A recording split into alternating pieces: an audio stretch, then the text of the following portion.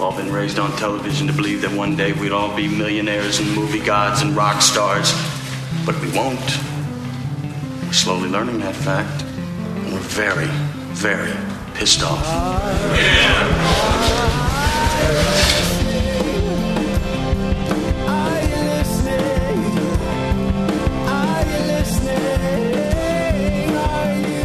All right.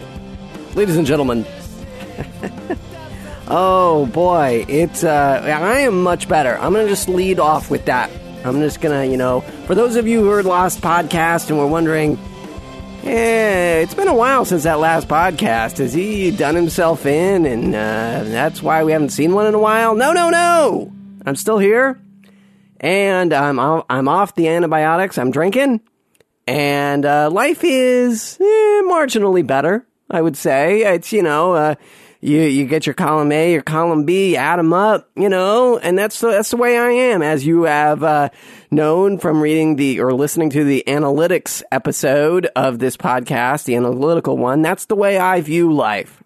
So I will say, net ahead. Now, for those of you who may say, he still sounds a little off. Yes. And that is part of the, the withdrawal side of my balance sheet. Yes, something is still wrong with me physically. I'm thinking at this moment it is allergies because one of the things I am really allergic to are privet trees, and this being the first week of August, this is when they, throw their spores into the air like that episode of Star Trek where, there was that planet and everybody got all goofy because the plants threw spores on them, and that's interesting enough George Takei's favorite episode. It's because that's the one where he gets to go shirtless and fencing. Yeah, sure. I don't know, though. I mean, part of me, if I was like a serious actor like, George Takei does, he does lots of stage work. He did Equus. And I don't know if I would really pick the episode. I mean, maybe I'd pick the episode where I looked good in it, but maybe I'd pick the episode where I actually got to do some acting. I don't know. I mean, I haven't seen that episode in a while, but it's my remembrance that the bulk of that, of his performance in that is, the crazy part where he's fencing and shirtless and, swashbuckling his way down, the alleyways. I would have picked something, not that Sulu ever really got to do any heavy lifting in any of the episodes, but look, it's gotta be something, better than that. Now look, if you're Walter Koenig, you got almost nothing. I mean, it's pretty much, nuclear vessels is all you get. So, okay, well, whatever. Anyway, so let's talk about what's different between last podcast and this podcast. And I have no topic for this podcast. So if there is anything to learn from this, we'll see where this goes. Because that's the joy of this podcast. Like, we can really just see where it goes. Okay, so I am also referencing the analytical podcast. I am someone who loves to look for signs and directions and all things point to, as analytical as I am, it's ironic because I do enjoy that idea of fate, right? Like, well, I am destined to do this. And so I was so most recently we've been watching Entourage, and the woman who plays Ari Gold's wife, the actress Perry Reeves, there was an episode recently where she was in a bikini, and I grabbed a snap of it and I threw it up on the ugtv.org blog so you can see it. And she is quite fetching in that. But I did it. I went through the work to do that because when I Googled images of her, I got not much. I mean, I got her on the red carpet and whatever and a grab bag of stuff. And I was like, this is a drag. I really feel like this is my gift to the world. This is my gift to all of you. Perry Reeves in a bikini. And I was really feeling like, I've been watching Entourage for a while. I can't remember what season we're on, 2, 3, whatever, something like that. And I was disappointed, because really originally in Entourage, they had a ton of naked chicks. And it was like, okay, the show is good. I'll give it that. The show is good. But I was like, if you're gonna do a show on HBO, it's sort of like you gotta have naked chicks. It's like when that wife of mine and I, we went to Amsterdam, there was an enormous pressure on us to smoke weed or do weed in some form because it's legal there, or not legal, but decriminalized there. So you gotta do it.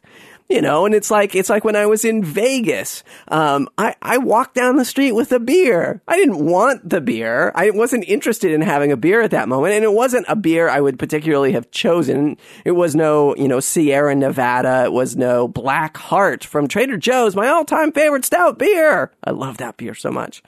No, it was a whatever. It was a domestic kind of middle of the road beer. It was whatever. So, but yet I felt like I'm in Vegas. You can walk down the middle of the street with a beer. I shall do it. Good luck getting to the street in Vegas. Because, that's their whole game. For those of you who have not been to Vegas, imagine like being in a building where you can't leave. Or you can, but it is insanely difficult to figure out how. That describes all of Vegas, right? Every casino you go to, no matter how different they look in the front, they've, got pirate shows out front or albino tigers or a volcano or dancing waters. Pfeh. They're all different from the outside, but they're all exactly the same on the inside. Now, there are minor differences. There's a lovely gallery art thing in the Venetian, and there are subtle differences, but for the most part they are all designed the same. No daylight, no ability to find your way out. If you do think you're getting out, you might not be, because there were many times in Vegas where we would get to a precipice and you would have to just leap over a 2-foot wall in order to get down into the street. And it was crazy because many times you could actually see the street, but you could not see any way to get to it. Anyway, so my advice is, unless you're a degenerate gambler or a degenerate drinker, do not go to Vegas. All right, so let's get back to Perry Reeves. Right, so I uploaded the photo to the blog of Perry Reeves, and then a couple of weeks later, I was listening to the Jordan Jesse Go podcast, and they were mentioning Kicking and Screaming, and they also mentioned the fact that there is a Will Ferrell movie called Kicking and Screaming, which is where he coaches a soccer team. But there is a much, much better version of Kicking and Screaming. I'm sorry, it's not even a different version. It's a totally different movie called Kicking and Screaming from 1995 with that guy who used to be in some phone commercials. And there were a couple of movies around. Oh, and Eric Stoltz. Eric Stoltz, as also Jordan Jesse mentioned, used to be in every single movie. Right? It was him. Oh, Parker Posey is in this movie as well, because at that same time, she was in every single movie. So, so they're talking about this, and lo and behold, they say, topless Perry Reeves in this movie. And I'm like, oh man. Now, I have seen this movie before, I think. I'm not sure. I know for a fact I saw it, but I remember one of the times I saw it, I think the volume was, on occasionally, because it was a party, and we were kind of half watching it, but then I kind of remember actually going back and watching it because there were a lot of parts that seemed very familiar. Anyway, so the whole movie, for those of you who have not seen it, oh, by the way, you can see it now on Netflix streaming on demand service. Now, this is important. And look, just if you don't have Netflix on demand service, and you're poor, that's fine. I get it. But if you can afford cable, you really should get this, because the Netflix streaming on demand Netflix service is much better than HBO, Showtime, all those things, because, it's you get 3 at a time, and you get the streaming service, and I'm going to be talking about some streaming movies coming up, so there's lots to do. I hit up Kicking and Screaming on the streaming service, and I'm watching it, and it's a weird movie. It's all about people who are 22 who don't know what to do with their lives, and I'm almost 40, and I don't know what to do with my life. And I felt like it was kind of weird how, like, sort of the fates had sort of pointed me to this movie again. Only because, it kind of hit me from out of the blue. It was just naked Perry Reeves was the only thing to get me there. Oh, by the way, I'll be uploading a picture of naked Perry Reeves for all of you very soon. But the one bummer about naked Perry Reeves. Okay, so A, only topless. All right, but 2, she doesn't really look like Perry Reeves like she does in Entourage, which is kind of a bummer because like when Elle Macpherson posed for Playboy, they painted her gold, they put her hair up in a bun, and you're like, who's that? I don't know who that chick is. Yeah, okay, she looks hot, but I don't know who she is. I mean, am I supposed to care about that? As opposed to me walking up to this artsy-fartsy photographer for Playboy and be like, hey, psst, hey, dude, I'm so wasted right now. Oh my God, I'm so wasted. Okay, what's your name? Okay, look, do me a favor. That chick from Sports Illustrated, I don't want you doing anything stupid. Okay, I just want you to put her in the Sports Illustrated swimsuit outfit and then take her top off. Okay? Okay. Alright. And then, to see Perry Reeves not looking like the woman from Entourage, same sort of deal. It's like, I just want the woman from Entourage, I don't want... I mean, it's funny because she's, a good 20 years younger, but it's not the same woman, and it's weird. I can't rationalize that, but it's just not the same. Oh, and the fact that it looks like her boobs are fake, even like the 20-something-year-old Perry Reeves kind of looks like her boobs are fake, which is kind of a bummer because it's like, I don't know. I mean, it's not a horrible boob job, but it's kind of obvious, so whatever. But anyway, so I was happy to see naked Perry Reeves. But the point is that I felt like I was steered towards this movie, and I'm just like, I feel like it's ridiculous because clearly it feels like it was written by a 22-year-old, and I'm far beyond that, and yet I feel like I'm sucked back into that. Mostly because of the whole job thing, that I talked about last week, or last time, I should say. It's been several weeks. Last time, where, they wanted to pay me a shitty wage. Not a shitty wage. Like, if I was just getting out of college, it'd be an awesome wage. But it's a just getting out of college wage. It's not I've been doing this for a long time. I know a bunch of stuff that I did not know then, and that's maybe because I wasn't a computer science major. I don't know, but I just don't think that, those kids have the same knowledge, but it gets worse.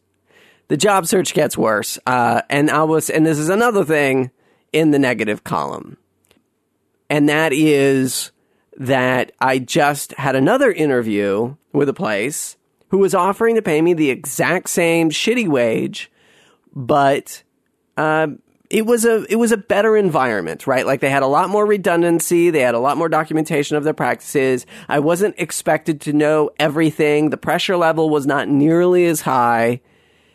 And then it came back to me that, oh no, I'm sorry. We were mistaken. We really didn't want to pay you that wage. We wanted to pay you significantly less than that. Okay. Yeah. All right. And it was, what was truly ironic about this interview was, I was talking to the guy and, and he said something. Oh no, he said exactly, yeah, we've got this kid right out of college and, he's in the New York office and, he's good and all and he means well, but he's right out of college, so there's, a lot of stuff he can't do. Yeah, well, when you're going to offer that price, that's what you're going to get. Now, I can't imagine the staffing agency is putting that much of a premium on my salary to price me out of this. Now, I know when I was a manager and I needed to hire somebody, the price I got back was it was less than half than what we wound up hiring somebody for. And that's probably what they're up against. They're probably up against someone who believes, well, what you need is X. And they're probably going off probably like a call center tech support model. And we don't do that. What they are looking for and what I used to do is more full service than that. And these guys are actually in a rougher spot than what I used to be. But so they have to go through this dance, where it's like HR says we want to pay this because we've looked online and we see it's this, and then you have to write them back and say no, it's not, and all this. But of course, because I'm going through a staffing agency, who knows if all of those hurdles will be jumped. Okay, so let's talk. So we've done a bunch of negatives now. Let's keep it positive, people. So that was how my life got put in the red a little bit since I spoke to you last. So let's talk about, let's get back into why it's been good. Well, one of the things that's been good is let's do this. Because I'm talking about things coming back from my youth, the lovely wife of mine was having a party for some coworkers, and unfortunately one of her old coworkers passed away. And one of her other coworkers wrote this song sort of in tribute to him. And he was like, I'd really like to get a bunch of people together and record it, and then we can play it at the party. So I've played music in the past, and I was like, look, I'm unemployed. I got nothing else better to do. If you want, let's do this.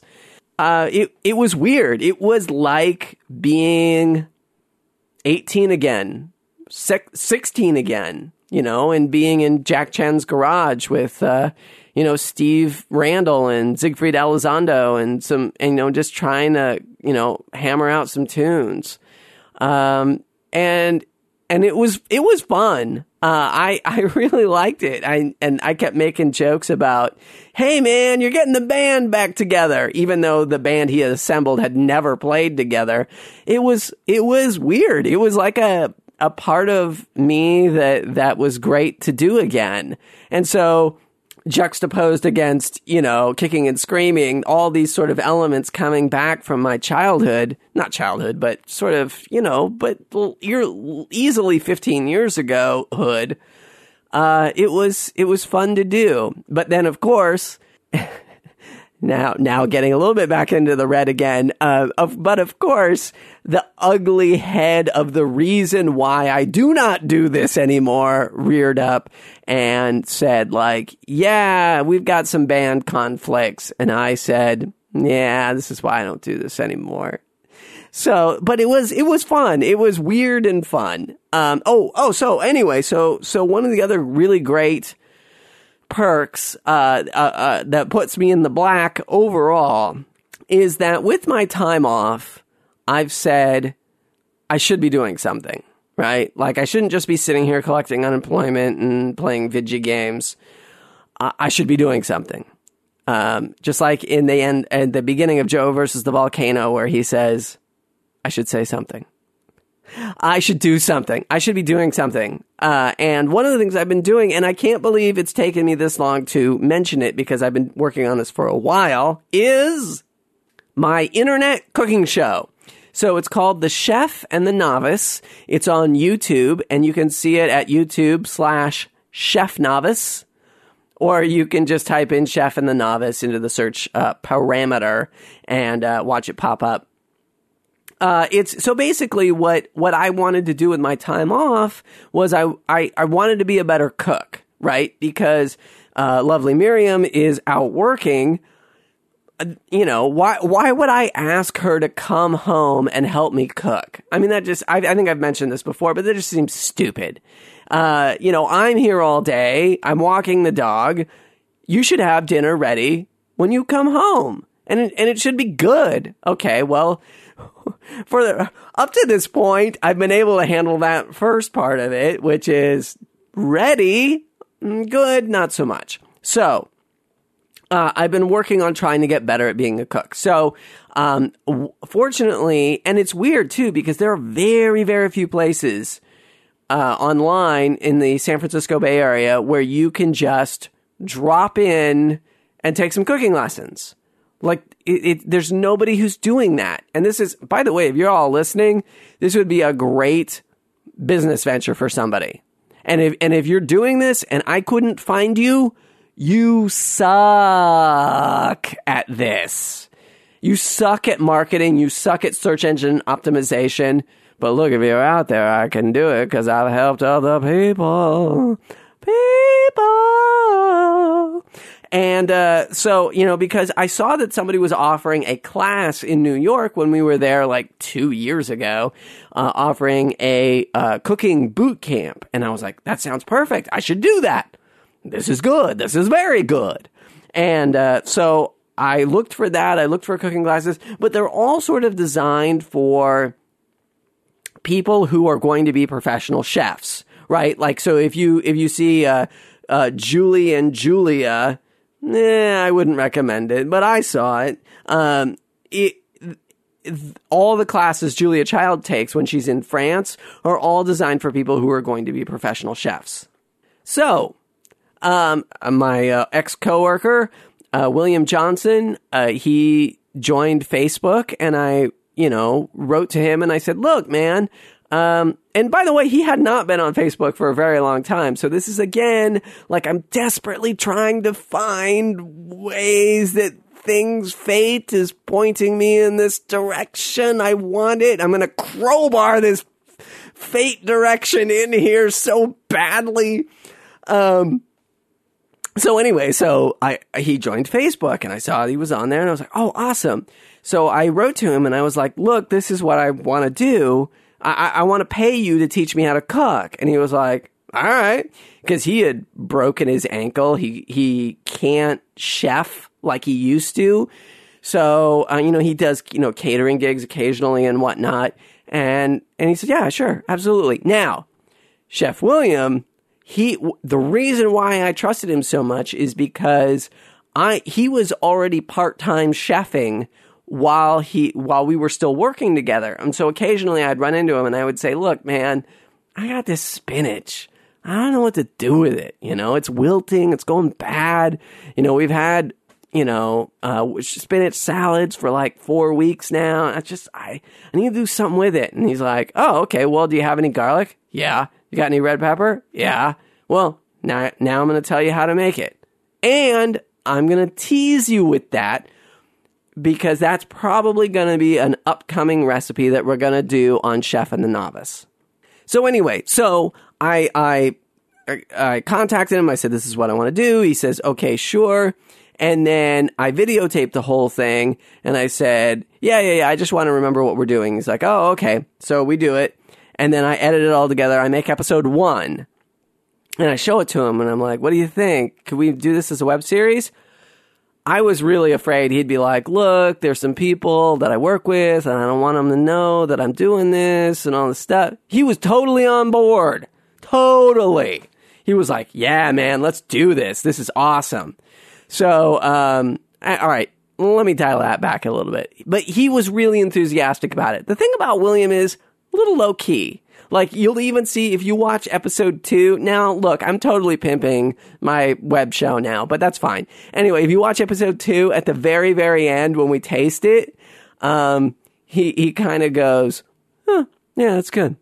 And then I, in no exaggeration, say, yeah, like, that's the exaggeration of or understatement. That's the understatement of the day, because he's also given me a piece, and it's amazing. And it's, I will say though, editing these videos is kind of tough because, of course, I've lived it, I've smelled it, I've eaten it, and it's fantastic. And all I want to do is eat that again, while I'm editing this together. And, and so I can.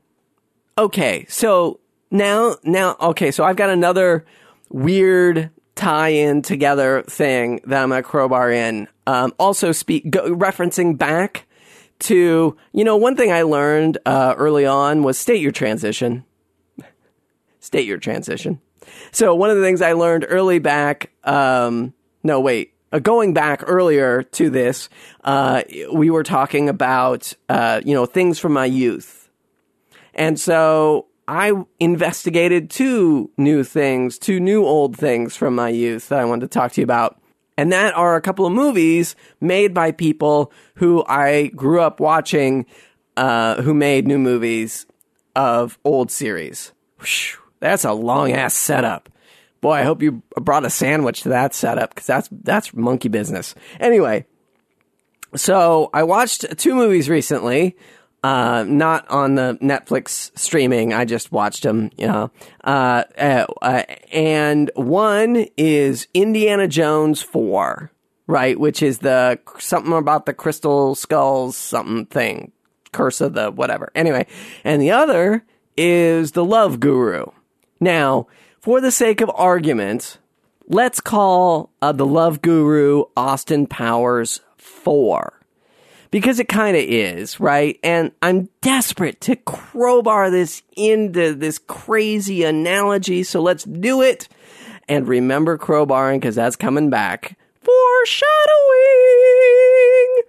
So, and the reason why The Love Guru is Austin Powers 4 is because, both of them are sort of goofs on popular genres, right? Like, Austin Powers is a goof on the James Bond genre. The Love Guru is a goof on the rom-com, mentor genre. I will help you to find love, and I will in turn find love within myself bullshit genre.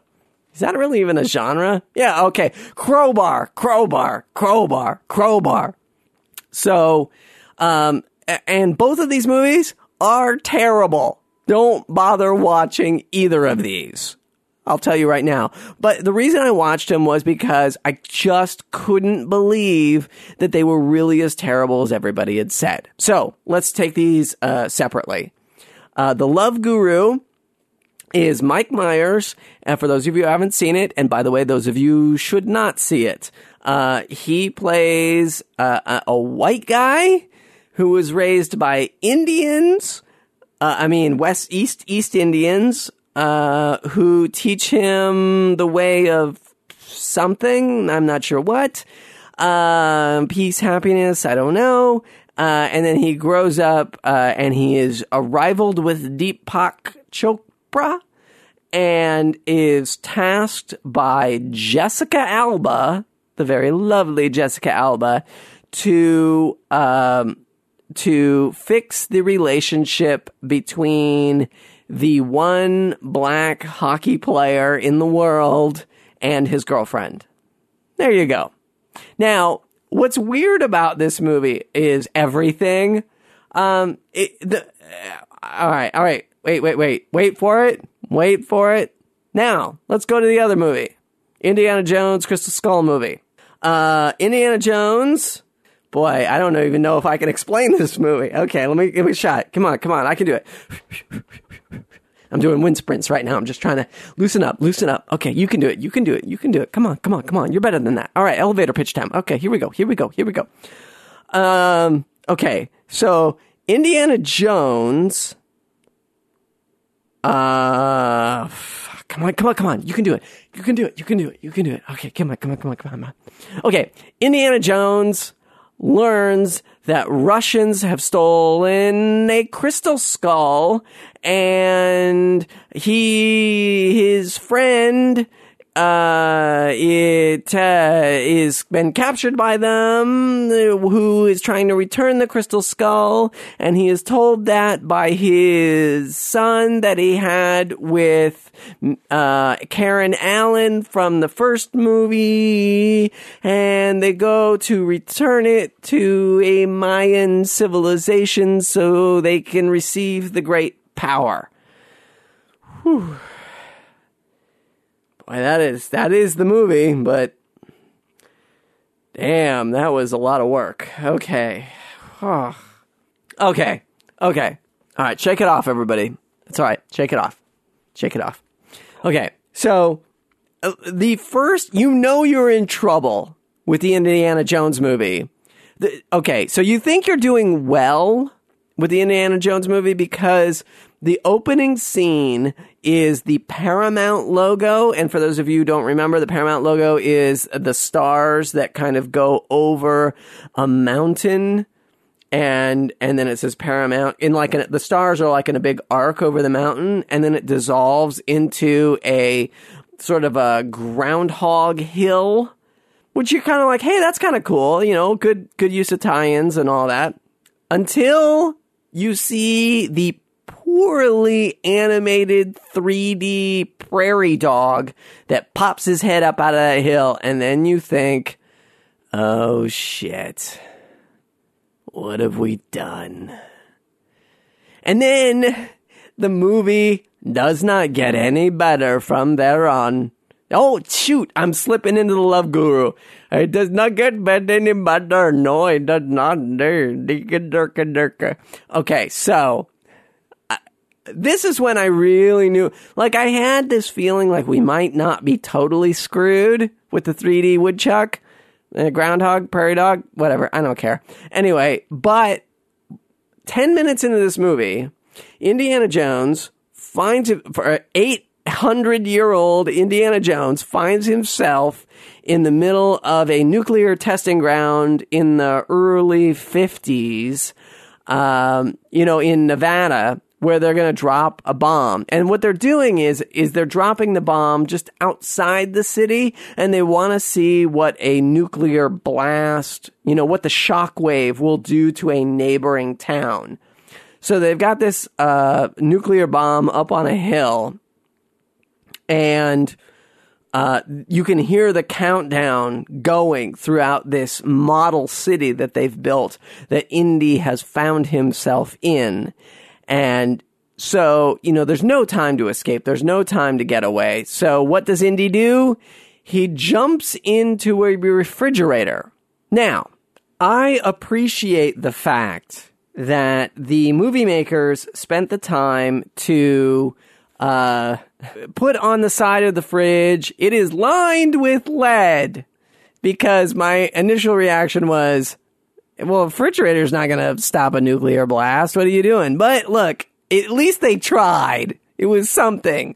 Lined with lead refrigerator. I mean, it was tacked on. It was, and honestly, it was everything I wanted most filmmakers to do. Because most of the time when I scream about something, in a movie, it's like, why didn't you just do X, Y, and Z? It would have been so easy to do, and it would have solved, most of the plot holes. But this was not going to solve it, right? So what happens is he gets into the refrigerator, he rips everything out, he closes the door, the blast comes, and based on what happens next, it appears that he gets blown, I'd say about a mile away from the town in which he started in a refrigerator. Not padded, harsh, refrigerator. He gets bounced down for a mile, then rolls out of the refrigerator, stands up, and faces this nuclear mushroom cloud. And then we cut to the next scene of him getting sponged down with some loofahs. Really? Really? That's what you're going to do. Okay. All right. I've written you off. You are monkey business. Now, there are other bits of monkey business which I will not get into because it would just be a tired, just sort of dead horse walloping adventure. And that's, look, if I was in your living room with you and we were having a beer and we were watching this piece of crap, it would be fun. But to listen on a podcast is just kind of belaboring the point. But what I want to talk about really is the tie-ins between these two movies, because they actually do share they share a lot of things. First of all, being the shit you do don't make no sense. Like, there were things, and it's so weird too, because like there's stuff in this in The Love Guru, the comedy, that makes no sense. And there are things in this action movie comedy that make no sense. And it's surprising how similar they are. So for instance, as I have just regaled you with the refrigerator tumbling down, that would have killed a man in his 20s, let alone Indiana Jones in his 60s, 70s, however old Harrison Ford is nowadays. There's a bit in The Love Guru where they have clearly established the Mike Myers character is wearing a chastity belt. And Mini-Me from the Austin Powers movies, again, this is why it looks like Austin Powers 4. Vern Troyer shows up and they have this argument and he punches him. He punches the Mike Myers character in the nuts. And there's a audible bang where he hits this chastity belt, this metal chastity belt, and then yet Mike Myers just falls to the ground as if somebody has put alligator clamps and a car battery on his testicles, writhing in anguish. I mean, the shit makes zero sense. It's like, look, if I was wearing a full metal jacket, cock belt jacket. Ah, shit, I couldn't do it. Sorry, everybody. You get your money back. Oh, you didn't pay anything for it? Okay. I wouldn't be writhing around. I would just be like, ha, yeah, you hurt. Your hand hurts, doesn't it, midget fuck? Yeah, right. I'm going to kick you in the face. And yet, and that makes no sense. And the big problem actually with the Mike Myers movie is there are two big things. Is one, it's a lot of gross out humor, and two, well, the big problem with the gross out humor, of course, is I'm trying to eat lunch while I'm watching this, and it's just all like nose hairs and soups and just, even the thought of it just makes me want to Ralph right now. And the other thing is that the Love Guru character, one of the things they set up early on is that he tells bad jokes. And why you would make that a fundamental character attribute is that he tells bad jokes, because, him going, over explaining the bad joke doesn't make the bad joke good. It just makes it a long, bad joke. So another thing that these two movies have in common, especially, and which really makes me feel like The Love Guru is Austin Powers 4, is that, or Mike Myers, 12 or whatever, how many ever movies he's generated by this point, is they both suffer from, hey, you remember this? We did this in an earlier movie, huh? Yeah, we did it in an earlier movie. Therefore, you should give us all the credibility that was afforded to all those other movies because we are referencing those older movies. So in The Love Guru, they actually play Bohemian Rhapsody a la Wayne's World in the car, and Mike Myers does a real, definite look to the camera. And then Indiana Jones, there's this real, crowbarred moment where he gets into quicksand and he starts sinking. And rather than throw him a vine, somehow Shia LaBeouf throws him a snake.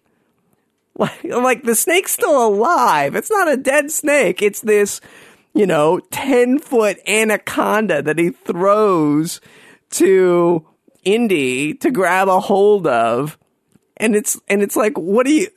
I mean, in what world do you just fetch up a snake or grab it from a tree and then throw it to a guy and not have him bite his face off or choke him out or whatever? He's just like, just grab it.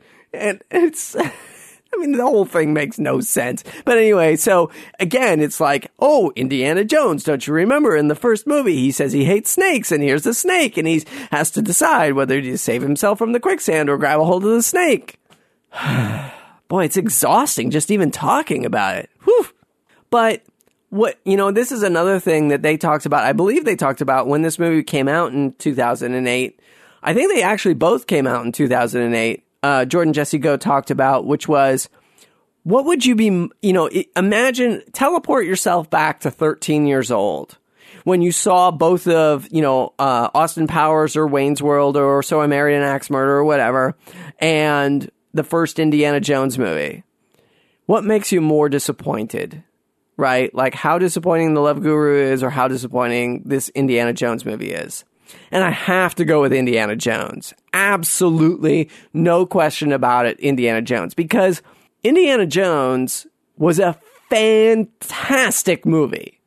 Unbelievably fantastic. I mean, it's in the AFI, American Film Institute's, I think it's in their top 10 movies of all time. Now, Wayne's World, but the Austin Powers 1, Austin Powers 3, I both really enjoyed. Probably not going to be making the AFI 100 anytime soon, but I enjoyed them a lot, but nowhere near the kind of legendary status that Indiana Jones has. And there are actually some bright spots to The Love Guru. There's a bit, like I mentioned earlier, it's about ice hockey, and Stephen Colbert plays one of the hockey commentators, and Jim Gaffigan plays the other. And Stephen Colbert is a recovering drug addict who is going through withdrawals through most of the movie. And by the end of the movie, he's completely just whacked out and then gets back on drugs and says some really crazy shit. And Gaffigan tries to figure out what's going on. Those moments are really fantastic. But there's nothing fantastic in the Indiana Jones movie. And it's just, the Indiana Jones movie is, you can go to my YouTube presence, not the Chef and the Novice, but if you go to ugtv.org, spell out DOT, ugtv.org, there's a whole video I do about expectations. And, when you say we're going to do an Indiana Jones movie, there's a certain level of expectation. And even though I knew how horrible it was, there's still this sort of hey man, this is my childhood you're fucking with. You really want to go there? And we all know George Lucas is insane, right? We saw Star Wars Episode 1, 2, and 3, and he's still involved with this latest Indiana Jones project. But Star Wars 1, 2, and 3, you could kind of say, well, this needed to be told. As shitty as it is, it needed to be told because we just had to wrap it up, right? Because everybody wanted to know what happened before, because they make a lot of references in Episode 4, A New Hope, the original Star Wars, about what happens before. So you kind of think to yourself, we would like to see before. But there's nothing in... And certainly, let me say, I have heard rumor that Lucas planned this originally as a 9-part series. So we don't need to see 7, 8, 9, right? There's nothing in 6 that makes me say, we need to see 7, 8, 9, right? I mean, there's no allusion to it. Darth Vader is dead. Yoda is dead. Obi-Wan is dead. So what?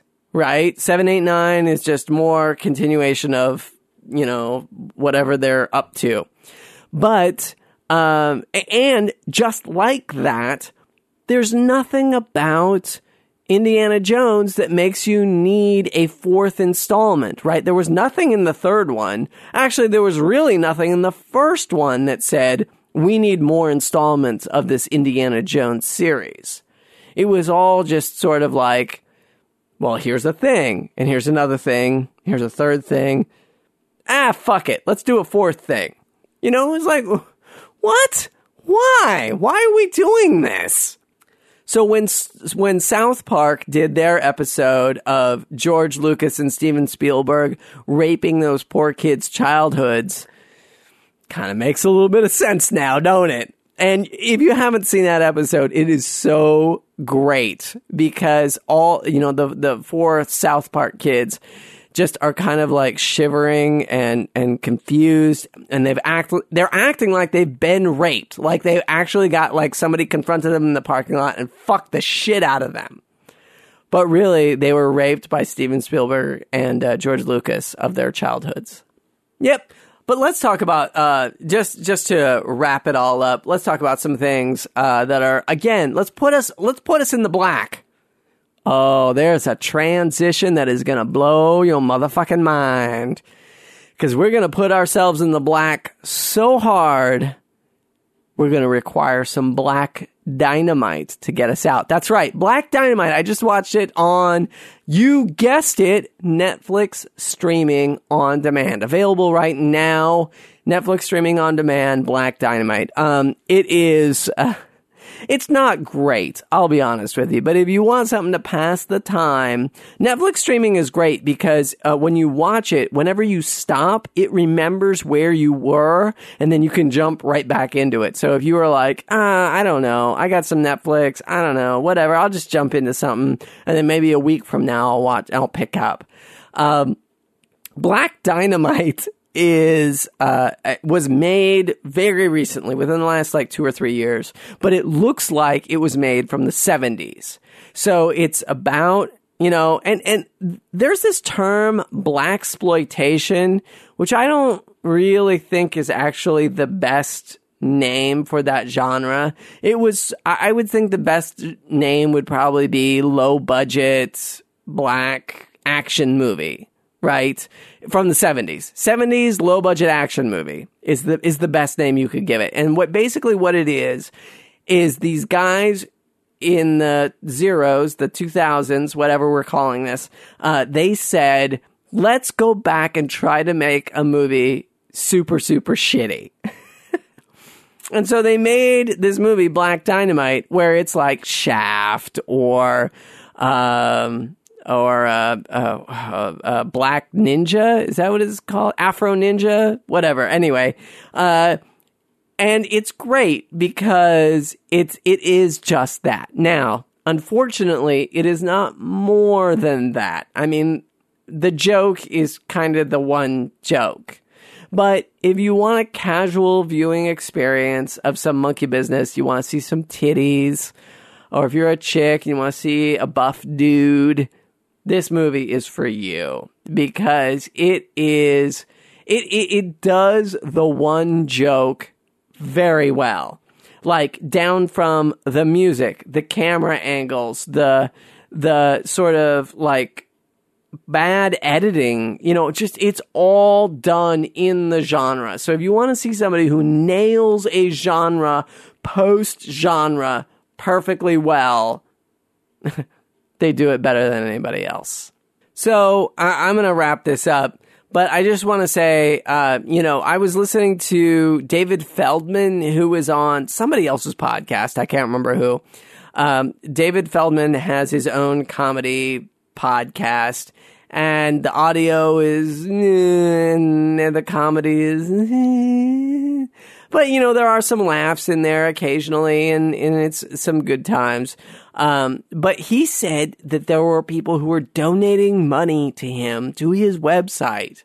And I honestly, I can't imagine anybody donating to this podcast. I mean, it's just so, like, it's just me yelling into a microphone. I mean, who the hell is going to donate to this? And I would feel weird just even asking people to donate. But if you like this podcast, get people into Chef and the Novice. I really, really feel passionate about this. And maybe this is my connect the dots. Maybe this is the thing that I am supposed to do, because all those other jobs I was supposed to get that seemed like this was the thing I was supposed to do, I didn't get. And maybe they were all the things that were keeping me from doing this. I don't know. And really, it doesn't take any money from you. Just get people to watch the episodes, to subscribe on YouTube. Just spread the word. Just tell everybody you can about YouTube / Chef Novice. YouTube.com / Chef Novice is the address. But even if you do Chef and the Novice, I'm sure you'll find it on YouTube. So just tell everybody about it, because I don't know, man. I don't know how many other jobs I can do. And honestly, if you have, constructive criticism or anything you want to tell me about, the 2 episodes we have up, I would love to hear from you, because I am kind of rudderless a little bit. Okay. So, from me, from Tyler Durden, from William Johnson, from all the good people who helped me steer me on my way over these 40 years, to my parents who are having their anniversary today, to everybody who's listening, and to everybody who will tell someone else to listen. Thank you! And let's do this one more time! Till then!